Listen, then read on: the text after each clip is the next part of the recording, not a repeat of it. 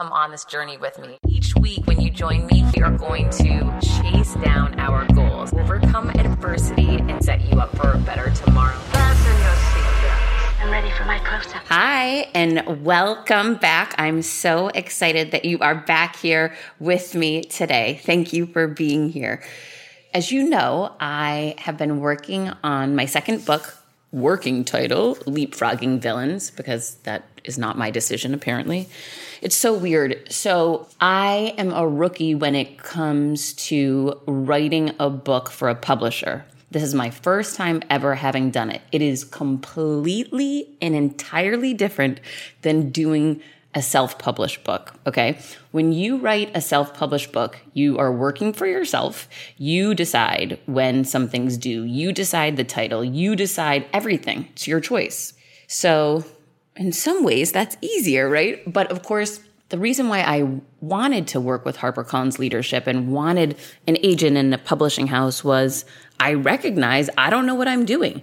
Yes, I know that I have a message to share. Yes, I know I have knowledge and teachings I want to share with the world. And I know I have another great book inside me, but I'm not sure that I know the hacks, the teachings, the learnings of the book business. So that's why I decided to go the route of an agent and a publishing house that have hundreds of years or whatever it is of experience, right? Massive knowledge and experience. So it's been a learning lesson, to say the least. So one of the learnings is, there's this messaging doc that they send to you, and they put what they believe the proper messaging is. It's really focused around emotion and impulse buy. It's really all around sales. So it's so funny because I'm sure most authors don't think they're salespeople, but I keep seeing this lesson everywhere. No matter what business you're in, no matter what you do, everything that you're ultimately doing is driven back to how can you market and sell the product or service, right? So HarperCollins brought me on to write a book. However, a lot of the communication and asks they have of me are around how to sell and market the book. And it's not just me. That's how it works, obviously, for all authors. But it's so interesting to see. And no matter what your line of work, think of that. What is the messaging that you're going to market with? How do you market yourself and your business? How can you improve that? Are you connecting on an emotional level such that your people are compelled to buy your product or service? And luckily for me, I have a lot of expertise and experience in that. It's what I did my entire life in corporate America. And essentially, I've just been in sales my whole life. So that part's good. And I was able to take the document they sent me and said, oh, no, this can be better. And, I feel really confident in that because I have experience doing it, and send it back to them. However, I've never written a book for a publishing house, and I don't know what to expect. So it was really funny. The last few months, I've really been focused, and really the last 6 weeks, just all in on the book because my deadline was approaching. And this is why deadlines are so important, and I respond so well to deadlines. It allows you to prioritize.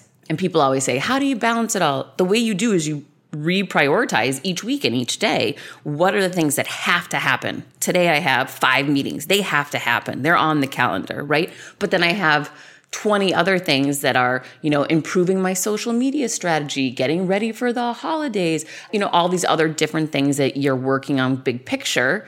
So it's about looking at what has to happen today. What is the number one priority today? What are the deadlines that are approaching? And then fill in with all these other projects, concepts, and initiatives that you have, innovating your business, marketing your business, whatever it may be. So I was all in on the book the past 2 months, whatever.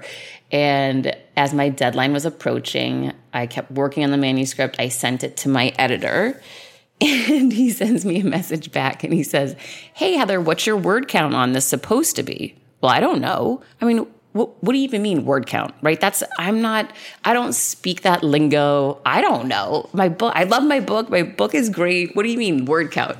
So he says, go pull your contract with Harper and take a look. I did just that. So I pulled the contract with Harper. And I didn't know to do this. I mean, how would you know it? When you're new at something, you just don't know. And it said 60,000 word count. So I call him up. I said, oh, hey, it's 60,000 words. He said, you're at 68,000. I said, oh my, that's amazing. They're going to be so excited. They paid for 60 and they got 68. And he says, I don't really think it works that way. And I said, what do you mean? I'm over delivering. That's my whole thing in life and in business. I always over deliver. One might think that makes sense. I thought it made sense, but it just goes to show everyone starts as a beginner. And when you're a beginner, you just don't know. So you have to rely on others. You have to ask for help. So he says, I kind of think that plus 8K is too much. You've gone over too much and we need to cut back, and maybe we could cut a couple chapters. Why don't you look at it and cut a couple chapters? Well, I don't want to, right? So when you've worked on something and you love it, and I've worked really hard the past few months. I mean, I've worked more than a year on this book, but the past couple of months, really just all in on it every day, writing and rewriting and editing and rewriting and blah. And so I said, all right, let me reach out to my agent. So I reach out to Jill and I say, listen, I've come in, 8K over what my goal number was. Is this okay? What should I do? Should I cut? And P.S., we're in the week of the deliverable, right? The book was due December 1st. And she says, here's the thing, Heather. And she explains to me, and it's so funny, when you just don't know, you don't know. She said, the book business is down this year during the pandemic. And it's interesting to learn and understand the whys that drive a business. So a lot around the publishing business that I didn't know is cost. So what are the costs to produce a book? And, how does that affect things? Well, when they can't project the sales accurately, and they can't project mine because they've never worked with me before. If Rachel Hollis is doing a book, they've done 10 with her. They can project, right? So that makes sense. So I'm a variable and unknown right now. So they're trying to keep costs at a certain level where they have success with new authors. It makes a lot of sense now that I understand it. Then travel is down. So people aren't in the airport. People aren't buying books in the airport. People aren't reading books on the plane. People aren't on trains reading books, right? There's all these factors. People aren't in brick and mortar stores anymore, walking around Barnes and Noble picking up books. So book sales are down in the industry this year, which is a red flag for them, for all their new books, for all their authors, I'm sure. My agent's trying to explain it to me so that I can better understand why I should not have gone over the 60K mark. So as she explains it all to me, I'm clear. I still don't want to cut anything though. So I say to her, here's my idea. Can we deliver at 68K and then ask for their expertise to come back to us and say, hey guys, we think you should cut this chapter or that chapter. I'd rather, just in my opinion, over deliver and then defer to them on where they see the value, where they don't see the value, what connects or what doesn't connect. And she said that was fine. She said, I don't think that's going to be a problem. She said, I've seen a lot of people deliver, over 5,000. She said, 8's really high, but okay, try that, Heather. Okay, great. So I said to her, do you want to read the book first before I submit? She said, no, not unless you need me to. And it was so funny. You feel so excited and so proud and everyone else is like, well, yeah, whatever. Well, I'll read it when it comes out, no big deal. And that takes some getting used to. I guess, back in the old days when I was in corporate America, you'd show up and do your job and you were so accustomed to, I knew what to expect for the most part. I knew what was going to happen. And now in this new world, I have no idea every day what's going to happen, what to expect. And it constantly makes me laugh, right? So I hang up and I was just laughing.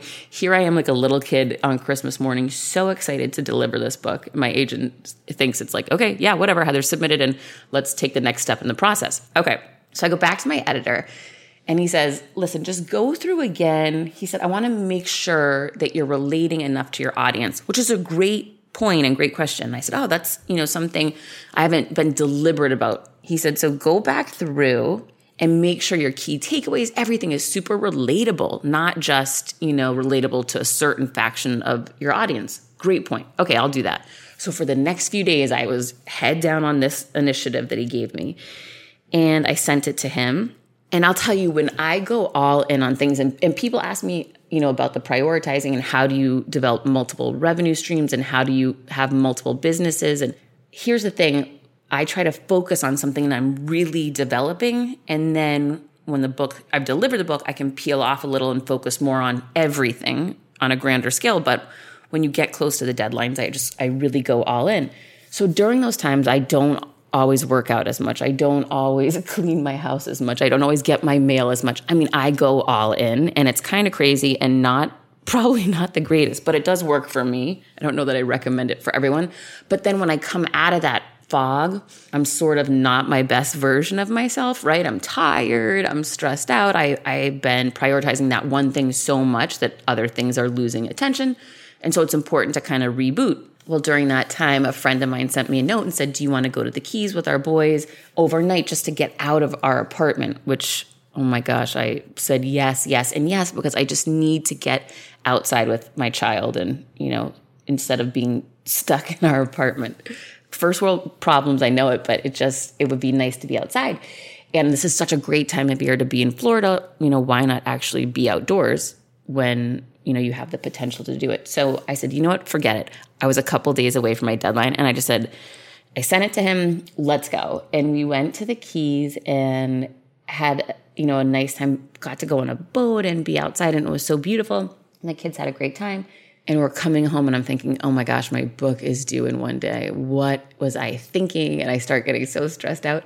But it was funny because I get home and I get an email from my editor, who I love, Peter Economy, such a great guy. If you need an editor, definitely you can find him on LinkedIn, Twitter. He's so great. Google him. Great guy. So he sends me a note and says, hey, you are one day away from your book delivery. Why don't you take another run at this again? I mean, I couldn't even believe it. And I look at the email and I look at the version, and the version on this one says Leapfrogging Villains Manuscript version 6. And people ask me a lot, this is so true, and I have to tell you this. Hey, Heather, how do you know when is good enough?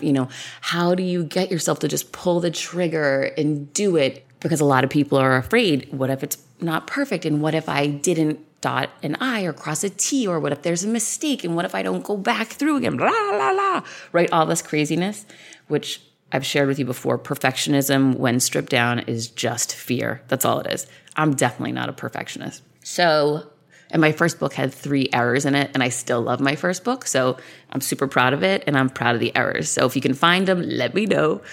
But anyhow, so I get home, I look at the email, and it says Leapfrogging Villains Manuscript version 6. This is how crazy I am. My lucky number is lucky number 5. And anytime I can't have my lucky number 5 in sports, whatever, when I was younger, I would always say 1 better than my lucky number is everything, 6.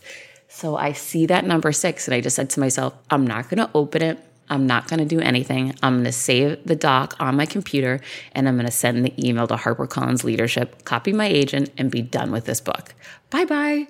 And that's what I did. I didn't even open it, which is so it's funny to me, but I just made the decision. I said, I could sit here and drive myself crazy for the next 24 hours and not sleep and not check my mail and not do all of this, and it's not helpful, but I put a year of work into this, and really the last couple of months crazy every day. I just said, trust yourself. This is going to be good enough. I love the fact that it was version 6. I didn't want to submit it at 7. And I just said, okay, we're going all in. And we did. So then I sent a note to my agent, because I have no idea. I said, when do we hear back from them? Do I hear back this week? And then what's the process like? And she said, hey, Heather, it really is dependent upon how many books they have in the queue right now. If she's working, my point of contact, on a lot of books, she said, we might not hear back from them for a month, which is a total bummer when you've worked so hard, right? And you're so excited. So I said, okay, thank you for setting the expectations. Thank you for teaching me. I'm just going to, try to put it on a shelf in my mind and move on.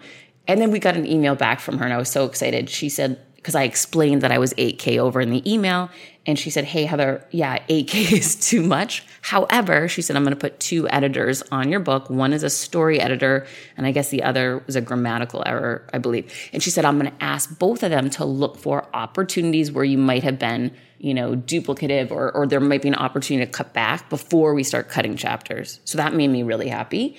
And she said, I'm super excited to read the book, and I will get back to you when we have feedback. And so that's it. So it's a weird thing. I'm just waiting. So I'll keep you updated, hoping for good feedback. Don't really know what to expect, but it is wild just learning and going through this beginner journey yet again. Okay, so I want to talk a little bit about how I met my guest today. I had the opportunity to be in the Event Planner Expo in October. It was one of the biggest events I've been in all year. It was huge. I got to headline the event with Shark Tank alum Daymond John. And it was an unbelievable event, by the way, really so well done. And I was blown away by it. So I had an all access pass as a speaker, and I got to watch all of the speeches that you wanted to. So all day I kept my computer up with the event running in the background. And whenever I'd walk by the computer or had a break, I'd see who was speaking and listen. And some of them were so good, I'd sit and watch the whole thing. Others, just don't connect with you or whatever, or weren't as strong.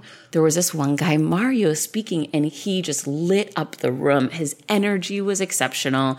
I was so drawn to him. I watched his entire speech, and I DM'd him right after, and I just thought, this guy is my people. So reached out to him. He was so kind to reach back, and then we coordinated. It took a couple months to get time for us to record.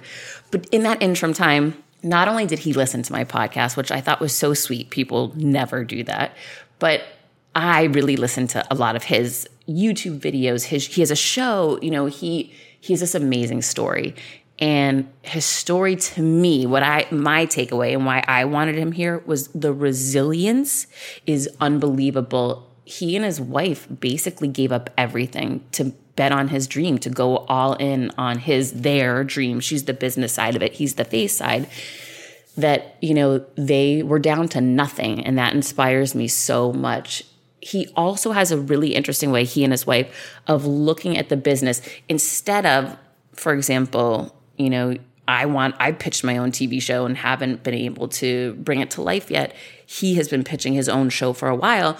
And the traditional way is to go to Bravo, to go to NBC, to go to Fox, whatever it is, right? And go this traditional way. And then if they like your pitch, they hire you, they pay for the production, and there you go, you're live. Well, he wasn't, just like me, he wasn't getting the yes to what he wanted.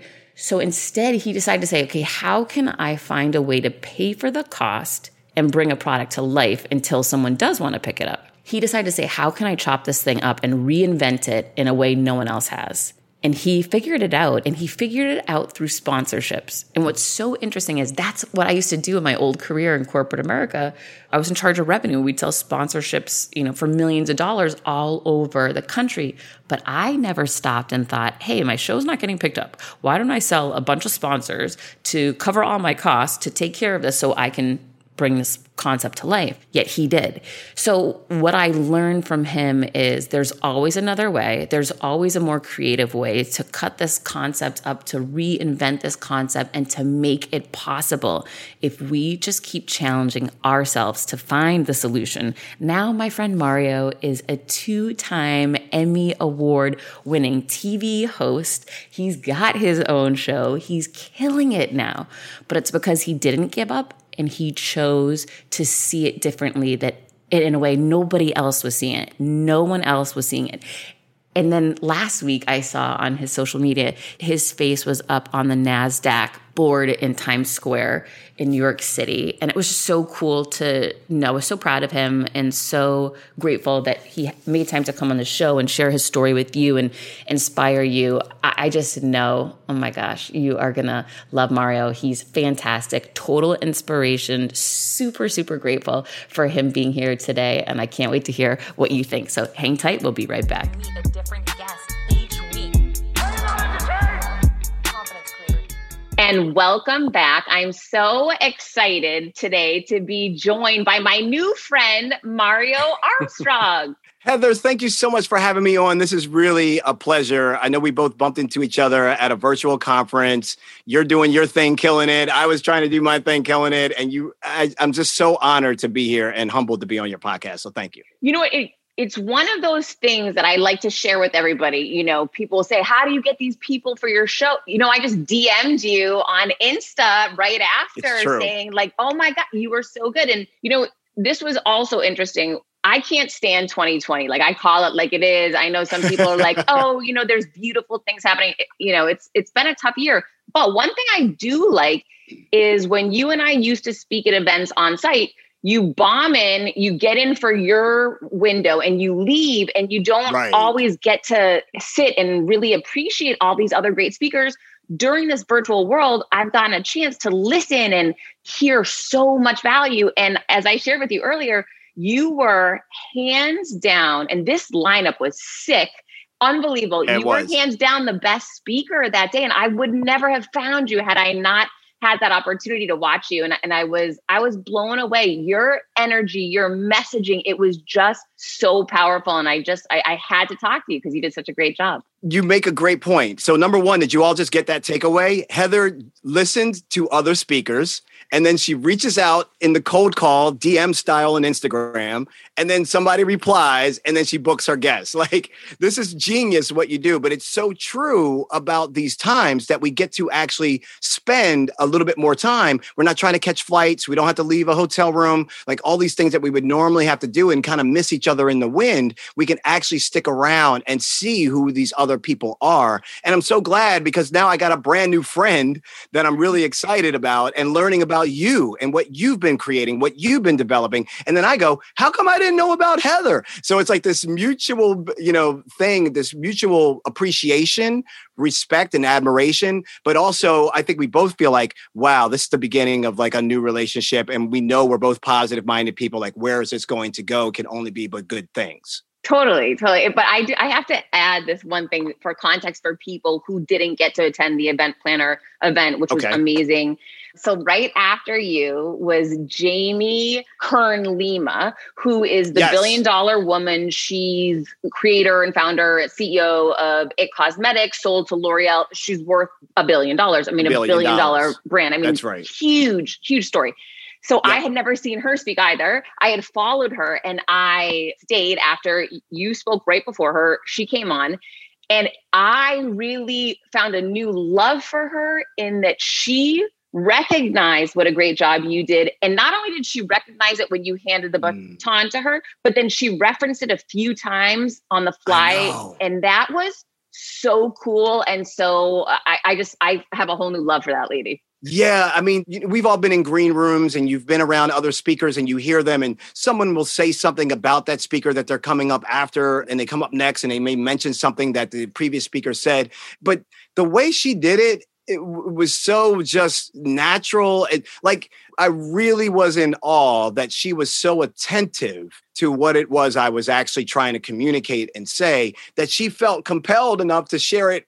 Like I DM'd her after the event and said, oh my gosh, I can't thank you enough. Not because you said these things, but just because you actually listened and you cared. And you're someone that I admire and respect so much for what you've built and what you've been able to break through and develop. The fact that you used some of my stuff in your session multiple times I was just flattered and just like floored by it all, really. And then she hit me back and she was like, it was so worth it. You were killing it, blah, blah. And now we have a little like relationship that's starting to build. So it's just amazing what that conference, and shout out to Erica and the whole team that put that conference together, because that is an incredible conference that they do. It was so good. All right, now to you. So as I've researched you and your energy, your positivity just comes through bar none. I mean, it's so clear. But what I really love, because I am the ultimate underdog and love the underdog story, is digging into your story and how the struggle was so real for you and your wife. You convincing your wife to leave her job. I mean, literally broke, like showing the bank statements in red. I feel like I'm right there with you. I get it. But then to see, I can't believe truly, you went so all in and didn't lose your faith and leaned into your faith. And then when you got your show to finally take off and the weird way that you actually did it, I would just love for you to share with everyone how you made all this happen. It's crazy. It really is. And this is why I feel like I really have lived through the experience of what it is I'm trying to teach or educate or help people navigate. And it makes it so much easier when you've actually gone through something that you've actually have as a lived experience. And many of us have lived experiences. The issue is whether or not we are willing to be vulnerable and transparent about those issues. Everybody's going to come to that level of courageousness in due time on their own. But I do think that vulnerability is the new currency. The more vulnerable that we can be as people, the more opportunities start to come our way, because we find that we are not on an island of one. So when we were out trying to develop this show idea, before we even got to building our company, I had to convince my wife to leave her day job. I had just gotten laid off and I had been a side hustler all my life. So I was already doing radio and little programs locally in the Baltimore market, doing radio and TV. It's a process that I call from free to fee, where you actually offer yourself up to somebody else for free because of the value that you know you're going to get in exchange for that, and let them take advantage of you because you know what you're getting out of that. So my example was, I would call the TV stations in the local market and I said, hey, I have this small radio show that's all about technology and teaching people how to use tech. And I really want to do it on TV. And I'd be willing to come on and do a weekly segment on the morning news for free. And they're like, wait, you would come on and talk about tech for like 2 or 3 minutes and and then you do it every single week and we won't pay you? I was like, yep, for free. And they're like, absolutely. So I got in the door, snuck in. And the reason why is because I wanted to learn live television. I wanted to know what it's like to have an earpiece in my ear and be getting commands from the control room. I wanted to know what it's like to get to a break in 30 seconds. How do I take everything I want to say and make it succinct? All of these things were very important. Where do I look? What do I do? And so I wanted to learn all of that. And so I used this process in so many other areas of my life to get the value that I need of what I will charge for later, the fee, but I'll do it now for free. So I was doing all this side hustling and all these things, building up this experience, building up this portfolio locally. And then I got laid off from my day job. So I would do all this stuff and then go to my day job. So I said to my wife, I said, hey, look, this is the time. Like, we got a runway. I got like a year's worth of savings based off the job. Like, let's make a run for it. And so she was like, no, I'm not doing this. Like, I'm a COO. This is the second startup I've been at. I like what I'm doing. So I coaxed her because she is the brains of this operation. I'm the brand and the people, baby, but she is the brains. No doubt about it. She is CEO Nicole. And so when she came on board, she really helped me understand monetization formulas, the economics of what my hobby was and how to really turn this into a business.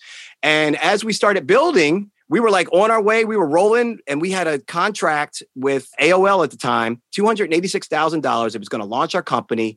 We go and hire an attorney. We do our LLC. We build it all up. We get everything done. And we did a pilot with AOL prior to, so we knew they loved the work. The day that we were doing a signing, they do signing parties for anything over $250,000. You drive to Dulles, Virginia, and you have a signing party. We are literally on the road, headed to the signing party. And I never thought that this would ever happen, but you know how this is probably going to end. We get a phone call on the way there, and David says to me, the deal isn't going to happen. And you're like, wait, what? It's like, dude, I emailed you like 3 days ago. I was wondering why you didn't call me. And he fessed up on the phone. He said, I couldn't muster up the courage to tell you that we had a new CEO that came in and everything is on freeze. And I'm like, dude, I got a 5-year-old son. I just asked my wife, it's our son. I just asked my wife to leave her job because we just did like a 13-page contract that we have it signed, bringing it. What do you say? Like, really, what does this mean? And I was just in shock. And so you're sitting on the side of the road and your jaw is just on the floor. And now I'm looking at my wife who's believed in me to take this leap. She's a Libra. This is a balanced scales, okay? I'm Sagittarius. You can't make me out. Like, is he a horse? Is he a man? He's got a bow and arrow. Like, this guy is like fire. Like, take the risk, go. And so that was the quietest, most... I choke up right now because it just taking me back there mentally was such an emotional moment of realization. And I think we ended up asking the question, are we or are we not entrepreneurs? Can we do this or not? Because if we can't, let's just go back. Let's get jobs. Like, we know we can do jobs well. So let's do that if that's what we really want to do. And then we had this runway so that we were like, okay, we're going to go for it. We will try. It wasn't this easy. You know, the whole ride back, an hour and a half, was probably quiet as hell. But like a day later, we like got out of that slumber and was like, okay, let's do this. And then the recession hit. And so everything froze. So we had no money coming in. Brands weren't paying for anything. Nothing was happening. And now we're like running out of the money. The 401k is gone. Now you're into credit card debt and you're using this credit card to try to pay that credit card off. And it just got so bad that it got to the point that we ran out of money. ran out of runway, and my mother-in-law was buying our groceries. And I was literally at that moment thinking, what the hell did I just do to my family? I will always say this story because I remember sitting in the parking lot at Starbucks, not because I could buy coffee, couldn't buy the coffee. I just needed to get out of the house and just let the tears roll because I was so ashamed of myself internally, and I was losing faith in myself. And it wasn't an ego thing. She's seen me be vulnerable before, but at that moment, I knew that we were both so sensitive, and we had a golden rule through this toughest time that if one of us was down, the other one has to be up. And that's how we survived. So like if she woke up and she's like, today's a bad day, I'm really down. And it's like, well, damn it, today was my bad day. I'm really down. She's like, well, one of us has got to pick because one of us has got to snap out of it because both of us cannot be down at the same time. And so I just, remember going to the Coinstar machine. And that's when I took a picture of our bank account. I screenshot it. And I said, I want to remember other people have had lower lows. We had a roof over our head. The mother-in-law was paying for groceries, but I was taking coins and putting them into the Coinstar machine to get gas money to try to make it to any appointment that could get me anything to try to keep us hanging on. And through that, I think we really hit our lowest low, and it tested our relationship. It tested our parenting skills. It tested our ability to stay consistent and stay committed to this process and to this dream of creating content that could change people's lives and ultimately create a show that could maybe one day be something like as powerful as an Oprah Winfrey show, but in the Mario Armstrong style and way of delivering that. And that was the goal and the dream. And it just felt so far away. When I started podcasting, an online store was the furthest thing from my mind. Now I'm selling my group coaching on the regular, and it is just so easy, all because I use Shopify. Shopify is the global commerce platform that helps you sell at every stage of your business, from the launch your online shop stage to the first real life store stage, all the way to, did we just hit 1 million orders stage? Shopify is there to help you grow. Whether you're selling scented soaps or offering outdoor outfits, Shopify helps you sell everywhere. From their all-in-one e-commerce platform to their in-person POS system, wherever and whatever you're selling, Shopify has got you covered. Shopify helps you turn browsers into buyers with the internet's best converting checkout, 36% better on average compared to other leading commerce platforms.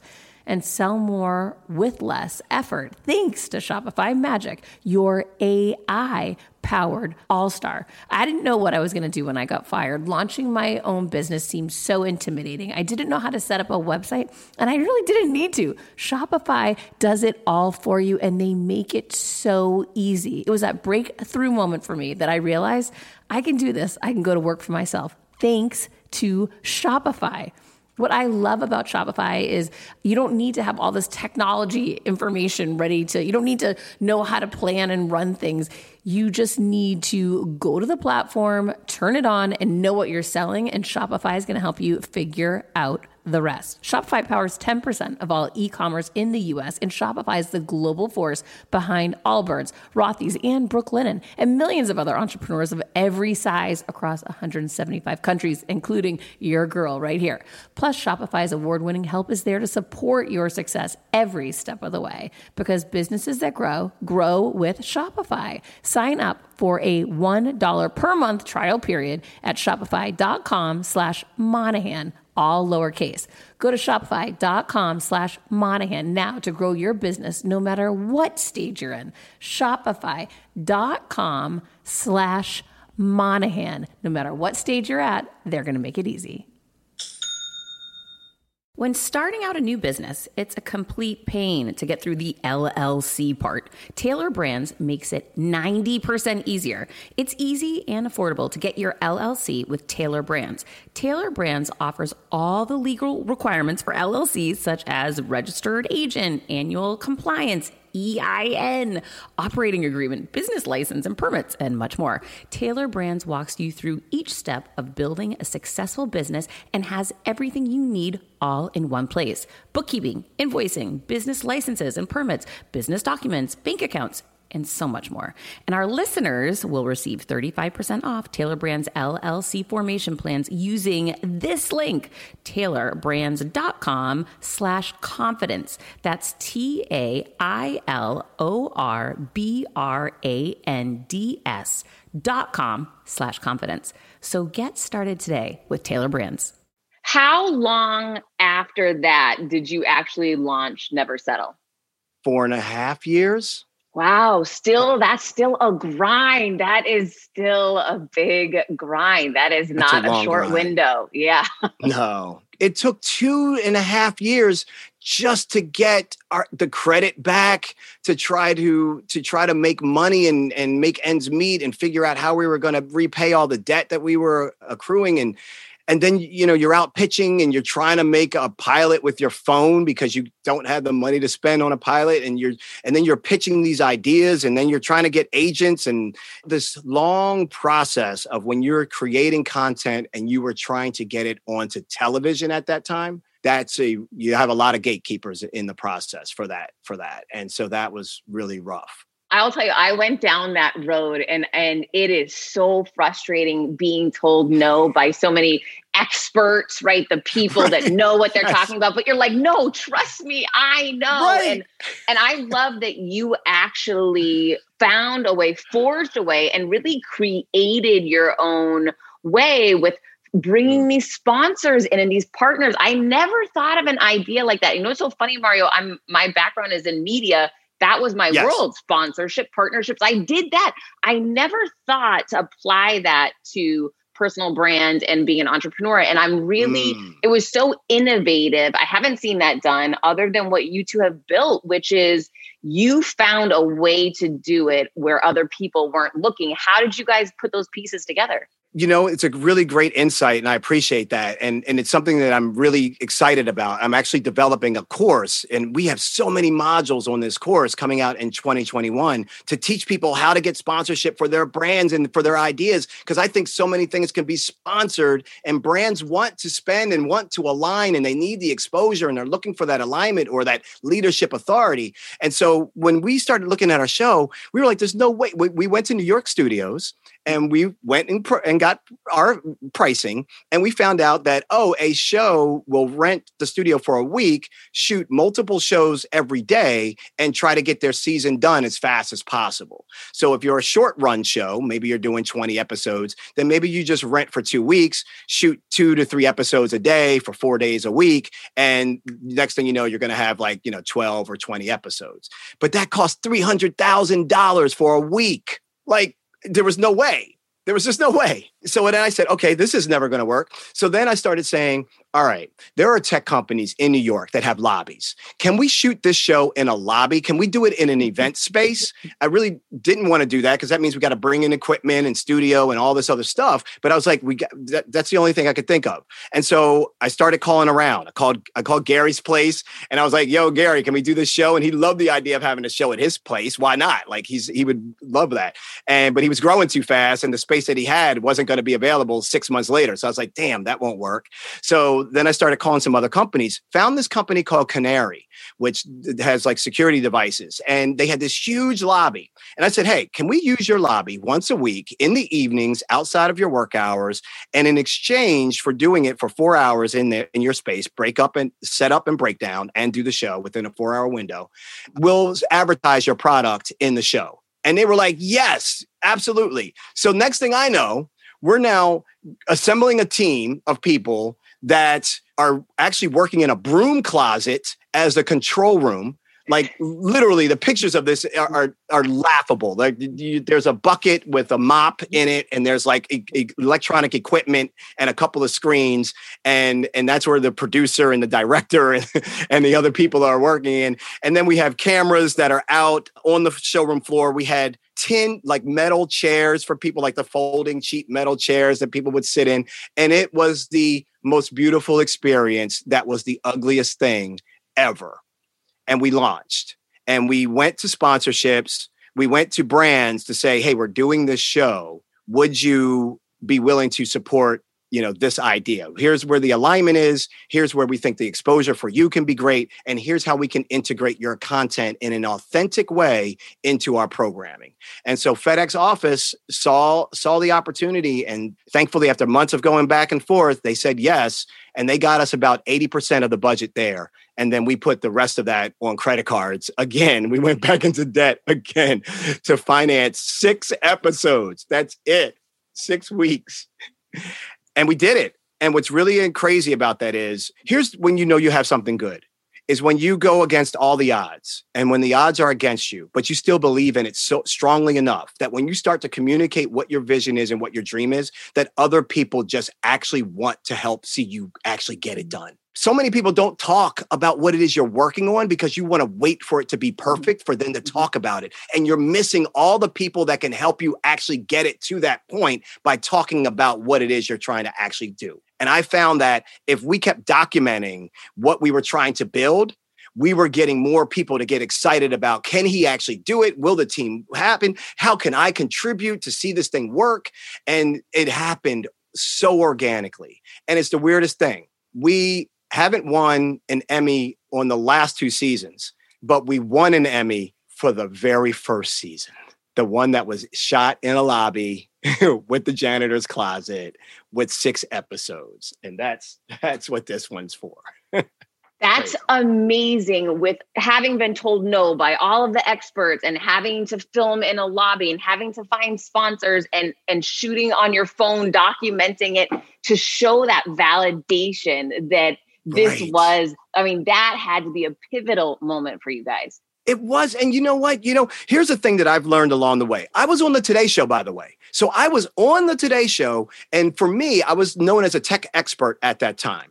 And my job and role was to really educate people on entrepreneur issues, but also technology things, and to make it understandable to the masses. So I was already doing regular Today Show hits. So I'm going to my NBC people that love to put me on air, by the way, paying me to be on air.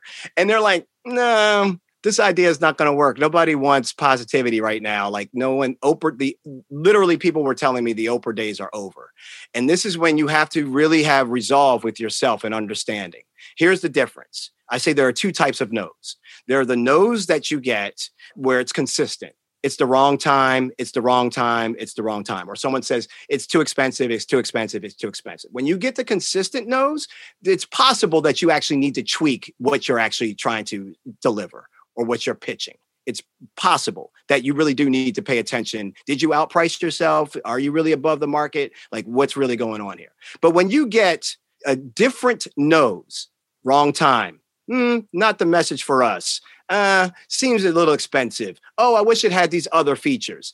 That just tells you that you're still fact-finding and pulling stuff to help inform you, but it doesn't mean that your idea is a bad idea and that it needs to be completely tweaked. It just means that you haven't hit the right person yet that matches up with your idea. And so I was feeling like we were getting the same these different no's all the time. And I said, oh, okay. And for every no, by the way, you have to ask 3 whys. I'd be like, well, why is it not a good time for this? And he'd be like, well, we got this budget for this quarter. Oh, so if I come back at that quarter, will this be more applicable to them? Like I would always dig at least 3 layers to find out the real objection. And I think that really helps when you're dealing with sponsors or anybody that's going to help greenlight something for you. And so I was really kind of, I guess, adept at that and navigated that process, but was getting tremendous no's. I mean, to the point where I was actually on camera crying. And it's like, come on, dude, really? And I was like, yes, I wanted people to know the pain. Like, it's not fair if I actually get a show or I actually make this thing work. And all you heard was me talking about it in January. And now you see it happening in November. That is not fair. My family, Heather, I got calls from my uncle and my dad, and they were just like, can you like not be, what are you doing? Like, why are you? You know what I'm saying, Heather? I'm in tears. Like, it shouldn't be this hard. It's a good, positive show. I have the right intentionality. Right. I'm trying to do something good. It shouldn't be this hard. And I'm really frustrated and tired and exhausted And they're like, can you not show that? Like, people need to see you be successful. And I'm like, you guys don't get it. I'm like, you guys gonna have to ride this one out because I'm not changing me, bro. Like, and thank goodness you didn't. Thank goodness you didn't. So how did you ultimately attract Al Roker into this picture? How did that happen? Because you have to start looking at the people that are in your peripheral. You have to start paying attention to the 6 degrees, 3 degrees of separation. And I wrote a letter. I wrote the letter to Matt. I wrote the letter to Al. And Al read the letter. So did Matt. But Al read the letter. And Al was like, let's meet. So I handed him this envelope one day at the Today Show, basically. I handed him this envelope. And in that envelope, I did this other trick that I do that's called the 3 asks. I do a formula that whenever you're going to pitch something to someone big, you don't make it a little thing. In other words, don't just do it in the hallway. Don't just halfway pitch your big thing. Don't do that. Don't belittle the value of your big thing. So I write it up in a letter and I do a small ask, a medium ask, and then my dream ask. So I'm increasing my odds of trying to get a simple yes on something. So this could be as simple as, can I get 15-minute phone call with you? Then the second ask or the higher ask could be, can I take you out to lunch? And then the third ask could, can I job shadow you for the day? You know, so like your low, medium, and dream ask. And 2 out of the 3, he said yes to. So I was like, okay.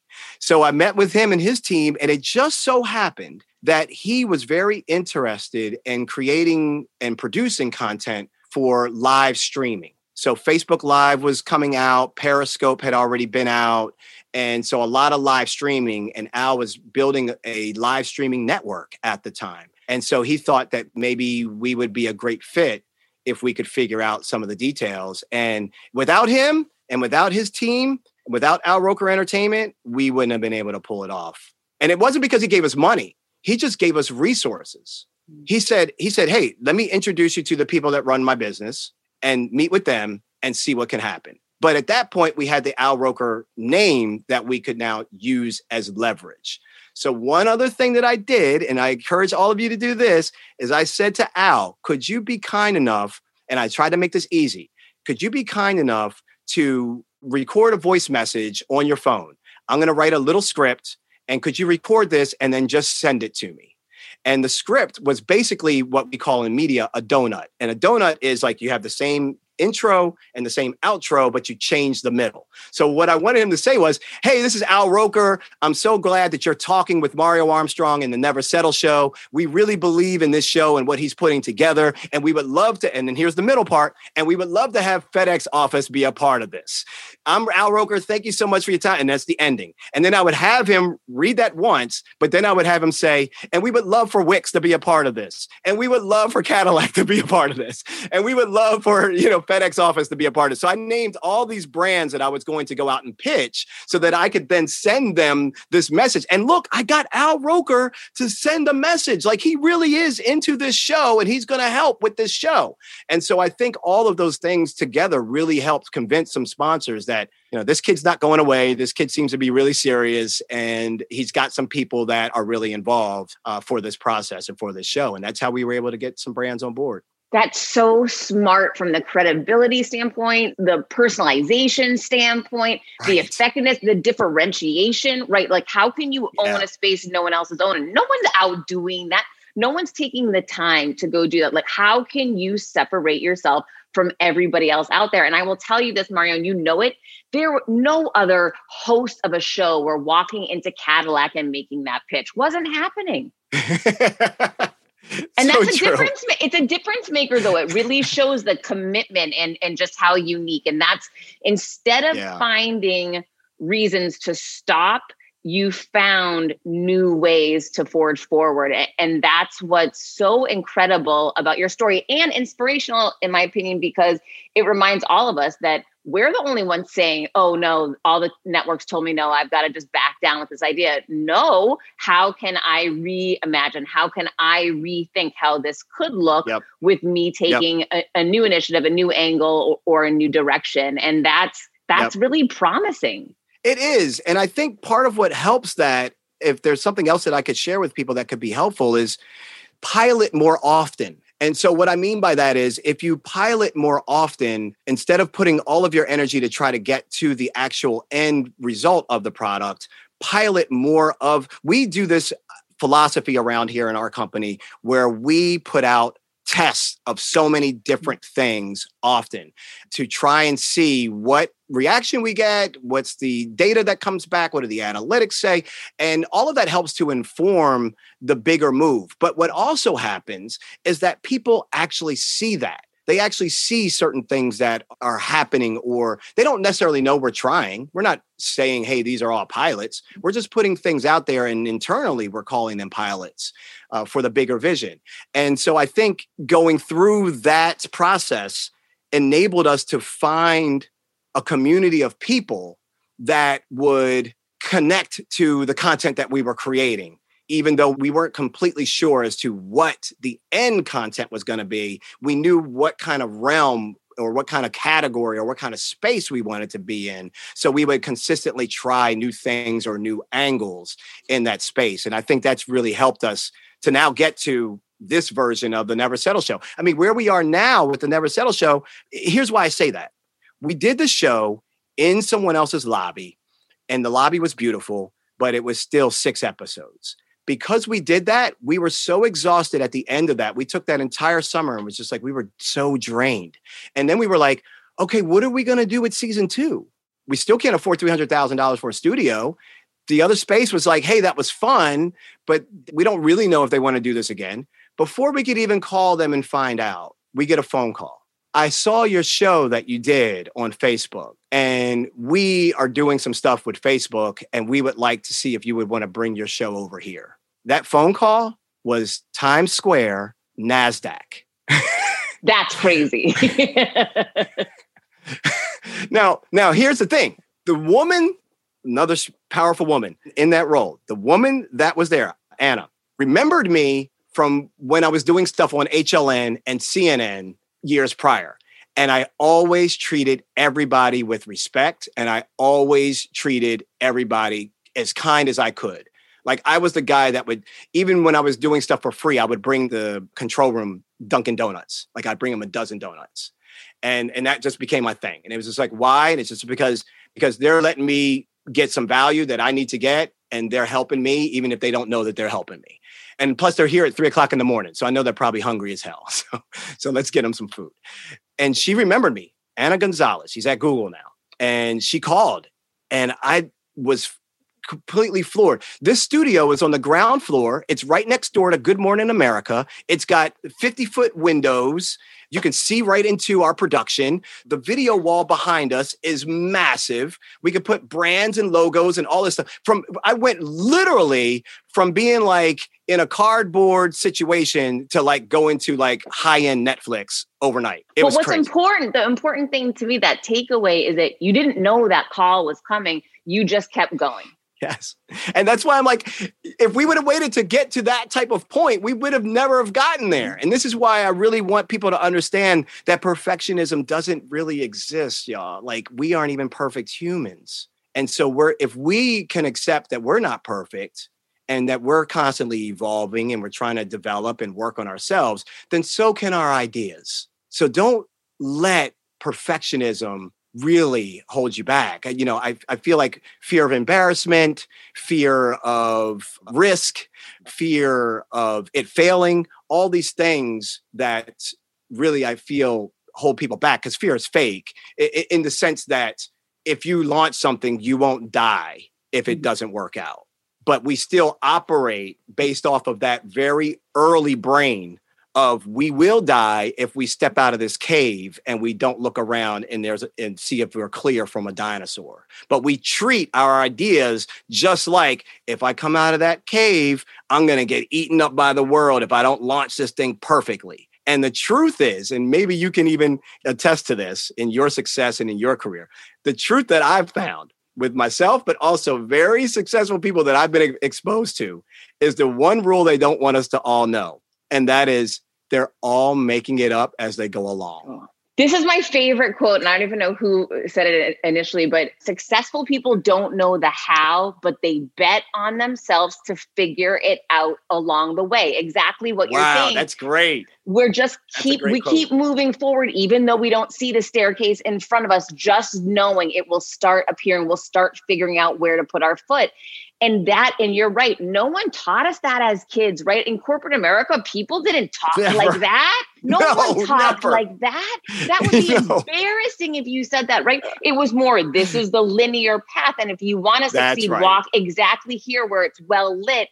And that's why I think that was hard for me to make that transition from what I thought was true to now what I'm living and what you're sharing with everyone right now. And I constantly remind myself that I was at a very successful man's house this week for a meeting. And at the end, I asked him, I said, please tell me the one thing that you want anyone and everyone coming up, behind you, because I'm way coming up behind him. He's already there. Yeah. I said, what is it? He said, Heather, it said, I haven't known any of this, what I'm doing. I just keep betting on me to figure it out. And I eventually do. And it's that same message. And you're right. No one is screaming that. So people know this. If you don't know, we're all right there with you, because I don't know. We don't know, but we are going to keep rolling that freaking dice. And this is why it's so important to be willing to accept the purpose that is calling for you, people. Hear what I'm saying. Break this down for just a second. Be willing to accept the purpose that's calling for you. Very often, we have an idea or a vision, or maybe even worse, an attachment to a certain thing happening a certain way. And now we're not being open to allow other ways to accomplish that same goal, but maybe through a different path. And there are moments where the blinders are necessary, but there are moments when we have to take those blinders off, look around, let the world come in, inform us, give us some inspiration, maybe give us a little validation or whatever that may be, and then put the blinders back on. When you only live in blinders, you really do miss out on the possibilities of how wide or how possible your thing can be. Both of us know many people that came to wanting to do something and it got bigger than they could have ever imagined it would actually be. And all they wanted to do was reach a certain point, and where they are is completely eons beyond that certain point. And so what I'm saying is that I really want people to pay attention to what comes to them naturally. Often we don't accept the purpose that's calling for you because maybe it comes to us too easy. So therefore, we think we didn't work as hard. CBDistillery.com is giving you an exclusive offer, and it's huge. Right now, you can get up to 30% off everything.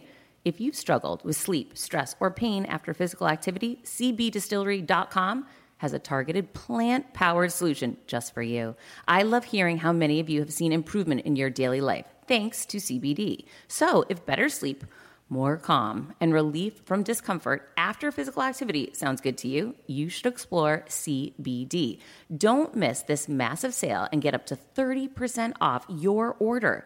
Visit cbdistillery.com and enter VIP. That's cbdistillery.com and enter VIP at cbdistillery.com.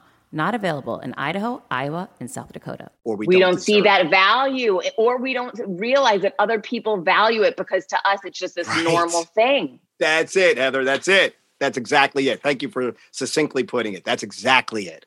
So I challenge people often, 2 columns, sheet of paper, get out the pen and pad. Here you go. Number 1, you write down everything that you think you're good or great at on the left-hand side of the sheet of paper. And if you're not in a good headspace right now because you got some inner critic going on or some self-doubt, then you're not going to be the most objective and treat yourself well. So then ask your family, ask peers, ask your friends, and you will be surprised at what they think that you're actually great at. That you will be like, wait, what?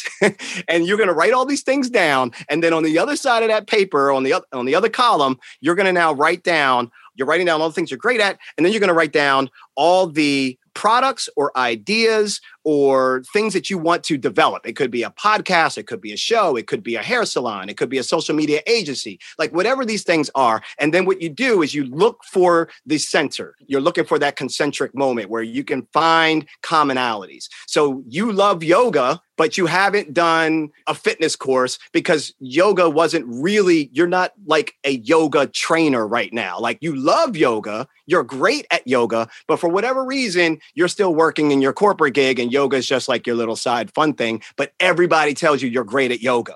And then you've written down on this sheet of paper that you wanted to launch a podcast about health and wellness, or you realize that, you would like to create a course or some sort, or a fitness app or something. Like, you start to see these things tangibly, and then it starts to make connections for you. And then I think it gets a little bit easier to answer the purpose that's actually trying to knock on your door. Well, guys, do that exercise. You are so on point, Mario. And to the point of podcast, where can everyone find your podcast? Oh, wait, thank you for asking. Wake Up and Level Up is my podcast. So would love for anybody to come and check it out.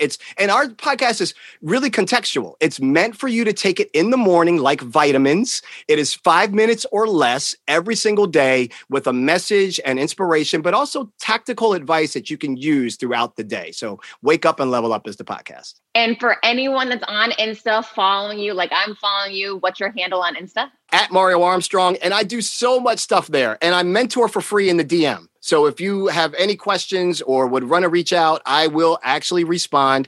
But we do everything. We do reels. I have a coach character that just came out. Talk about piloting. I don't know if you've seen this coach I haven't seen it yet. I actually had a custom football jersey made. I love it.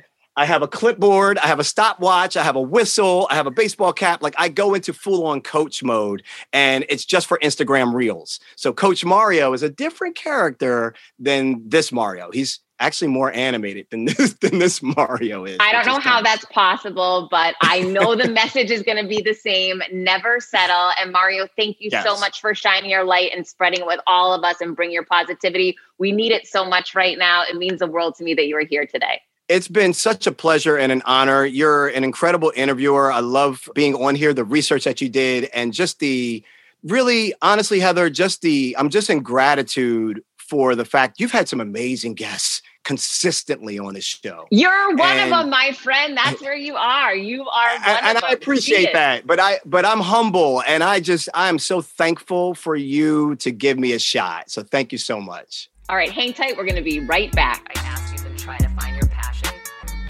Hi, and welcome back. I have a bunch of topics to cover right now. Okay, so I got a number of questions from you and your peeps this week and want to jump in right away. So, hey, Heather, I swear you are in my head. I'm on a mission to seek a new career and change my trajectory. I've made outreach to media people this week asking for advice. Seconds ago, I see your post about stop asking people directions when they haven't been where you're attempting to go.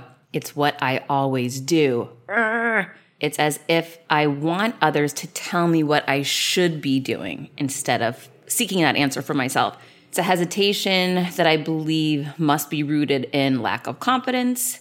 Thank you for your help. I've got to figure this out. So here's the thing. You just need to make the decision. And I used to do the same thing. I would look outside of me for the answer when the answer will always be inside of you.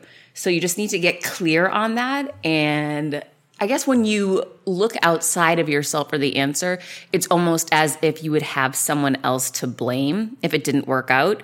And maybe it's scary, the idea that, okay, I'm going to follow my intuition. And then if I'm wrong, who do I get mad at, right? So that might be one of the ways that we self-sabotage. But here's the thing. You will have the right answer if you look within yourself and trust yourself. Stop looking outside and don't look to people who haven't been where you are going. That is so key. I'll never forget when I launched my personal brand 4 years ago. I was a chief revenue officer in media. The company I worked for hated my brand.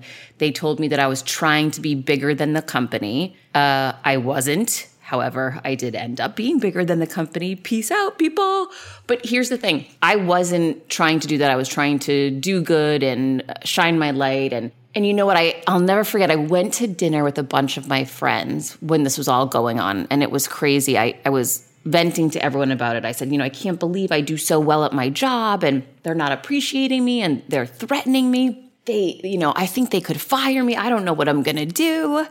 And every one of my friends, for the most part, said, you need to quit that personal brand. Shut it down. What's wrong with you? Why would you even hesitate, Heather? And then I'd go home and I'd cry and I'd say to myself, no, that's not my right answer. That's wrong. The right answer is to do the right thing and stick by my beliefs. I'm not trying to hurt anyone. I do a great job in my quote unquote job. and this isn't hurting it. And I, through some very difficult times, stuck with that personal brand, which is still here today. Make that investment in yourself if you haven't done it yet. I'm so grateful I did.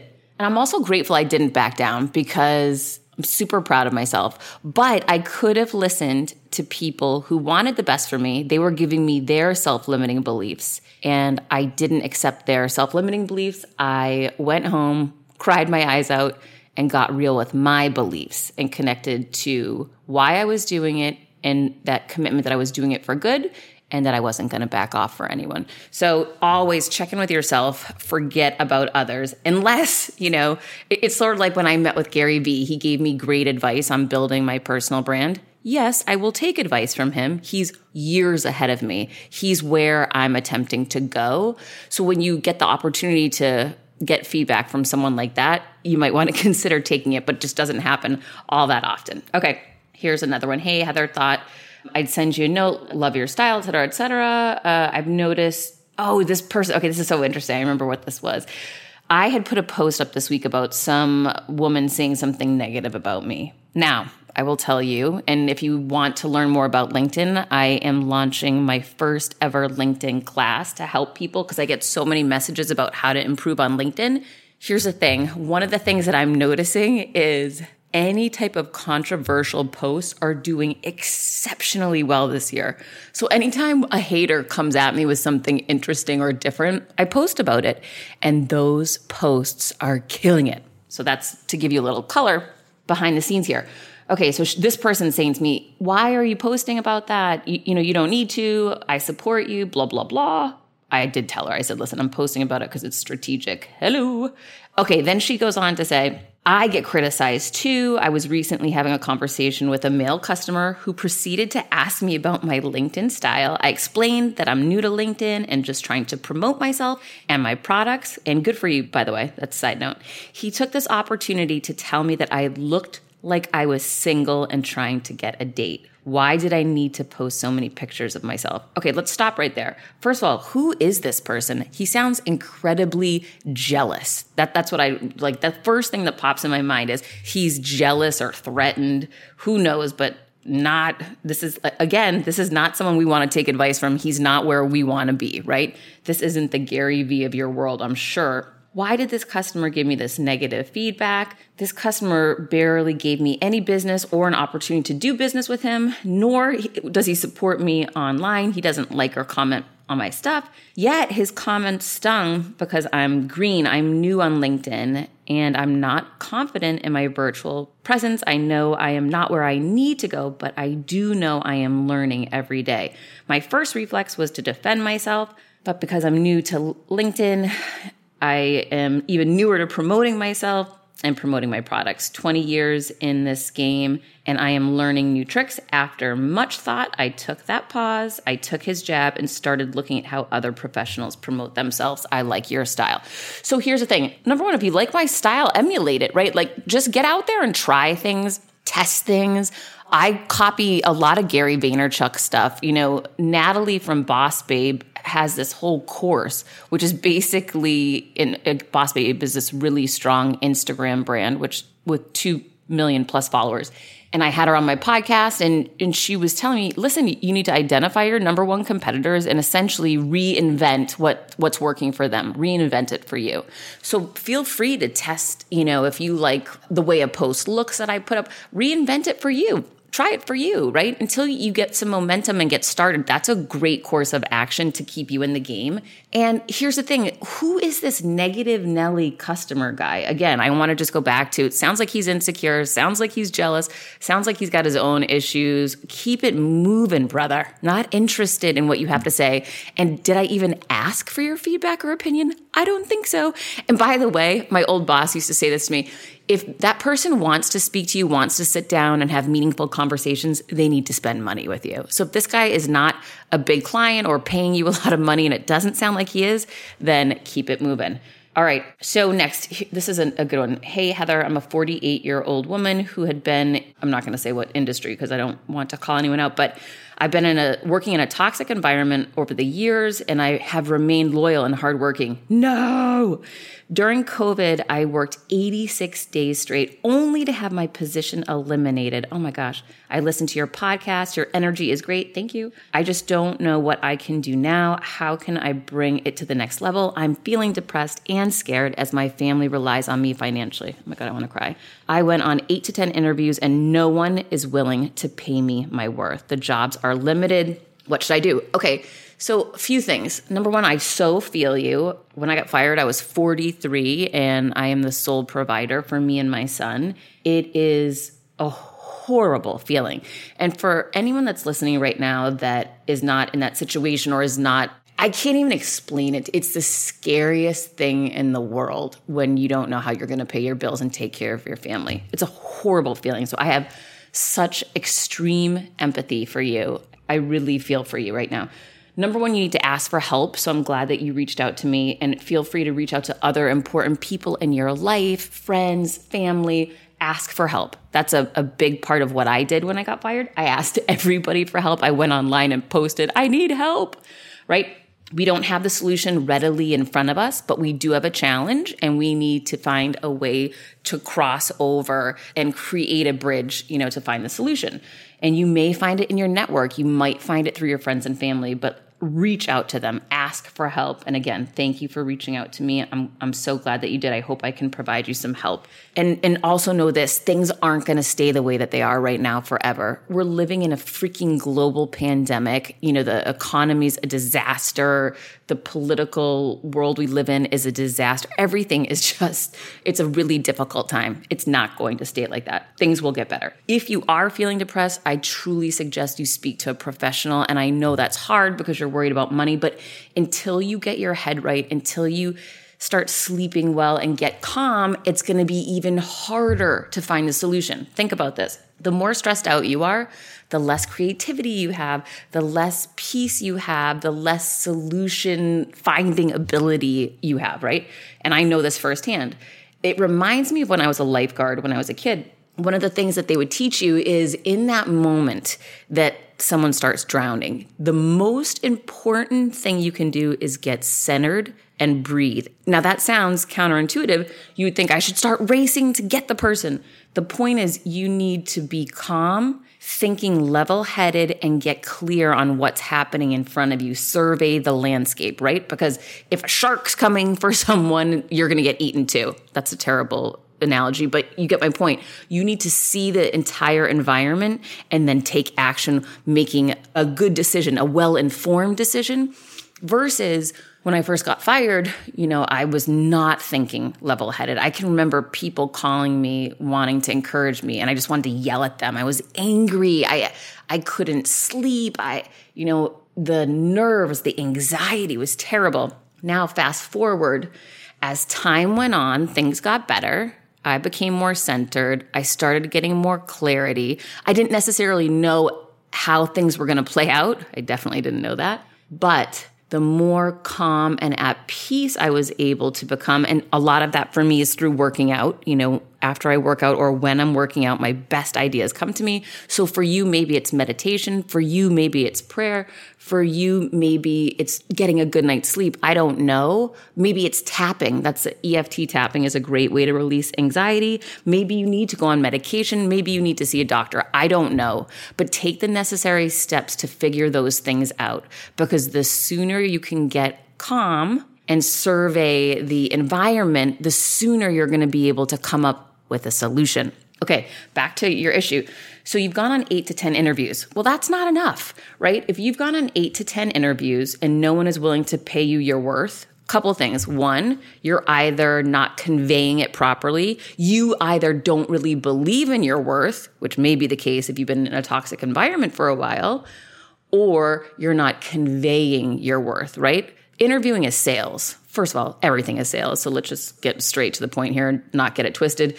We are all in sales no matter what you do for a living. If you're going on an interview, you're selling yourself. So what I would do is I would focus on, how am I positioning myself? What problem am I solving for this potential employer? Why should they want me?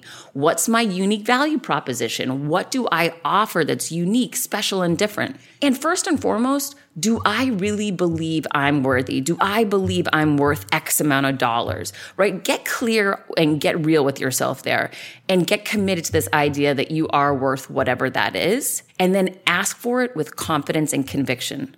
Go to these people on the interview. Let them know the problem that you're going to solve for them.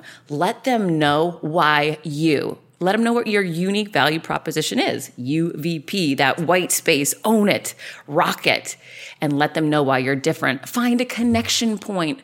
Figure out on social media who these people are that you're interviewing with. Find out about the company culture. Do your homework. Write down stories and examples of where you have set yourself apart at different working environments. Reach out to people for testimonials of your work and share that feedback with these new potential employers. And 8 to 10 interviews isn't enough. If you're not getting the answers you want first, do more work on how you're doing it. Role play an interview with someone that you care about that will give you positive and honest feedback, and invest in yourself and make sure you're believing your worth before you step into the interview. And then up the number of interviews. Just because people say that jobs are limited, who are those people? It isn't about the 8 to 10 no's you get. It's about the one yes.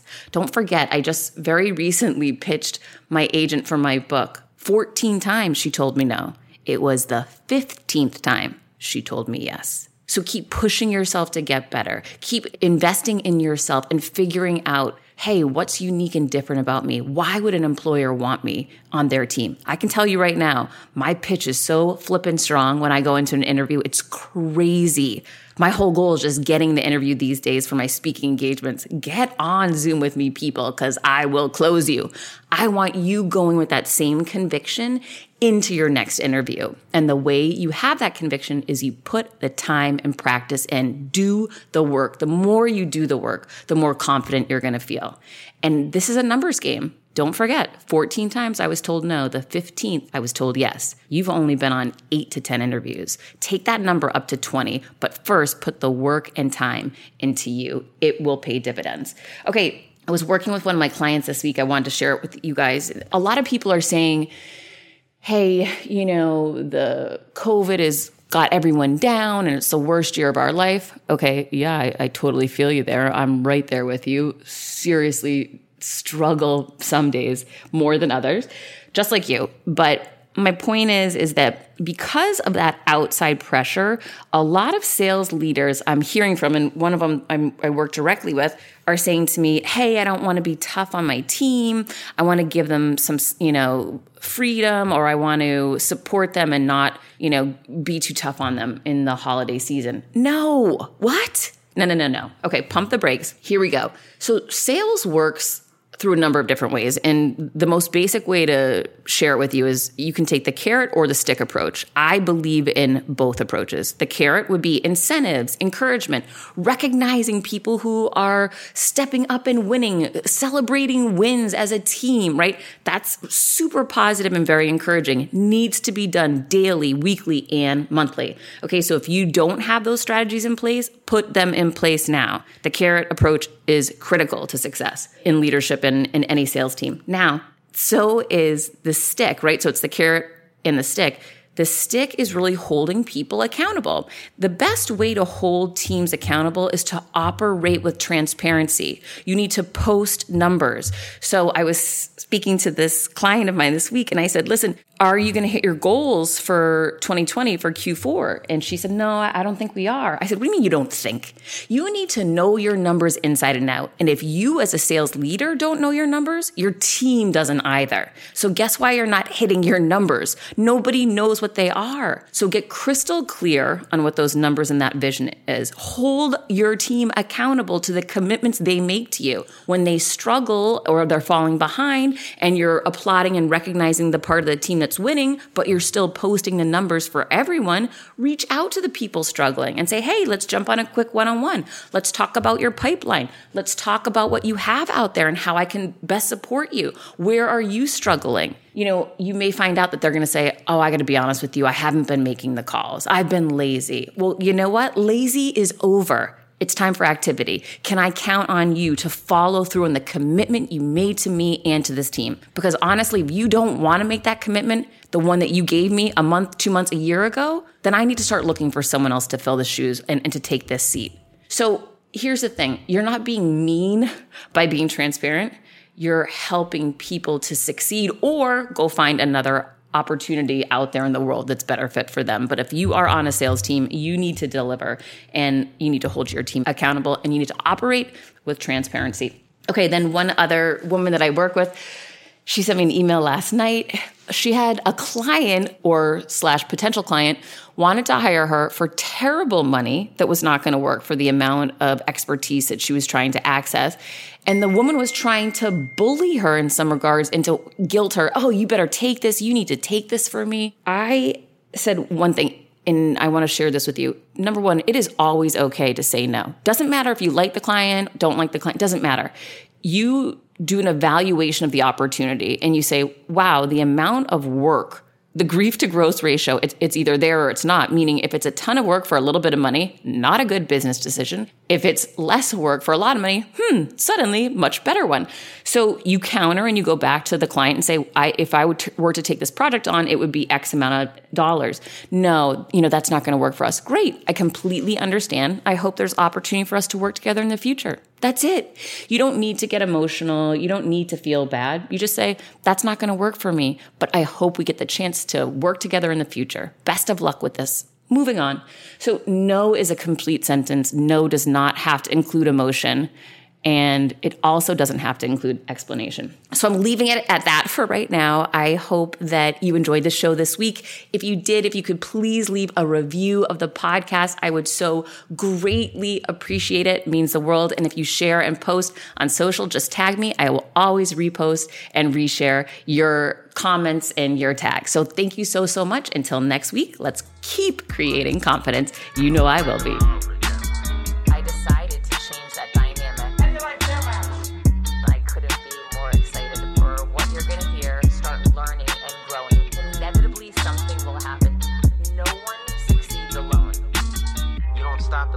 Once in a while, you could miss it. Come on this journey with me.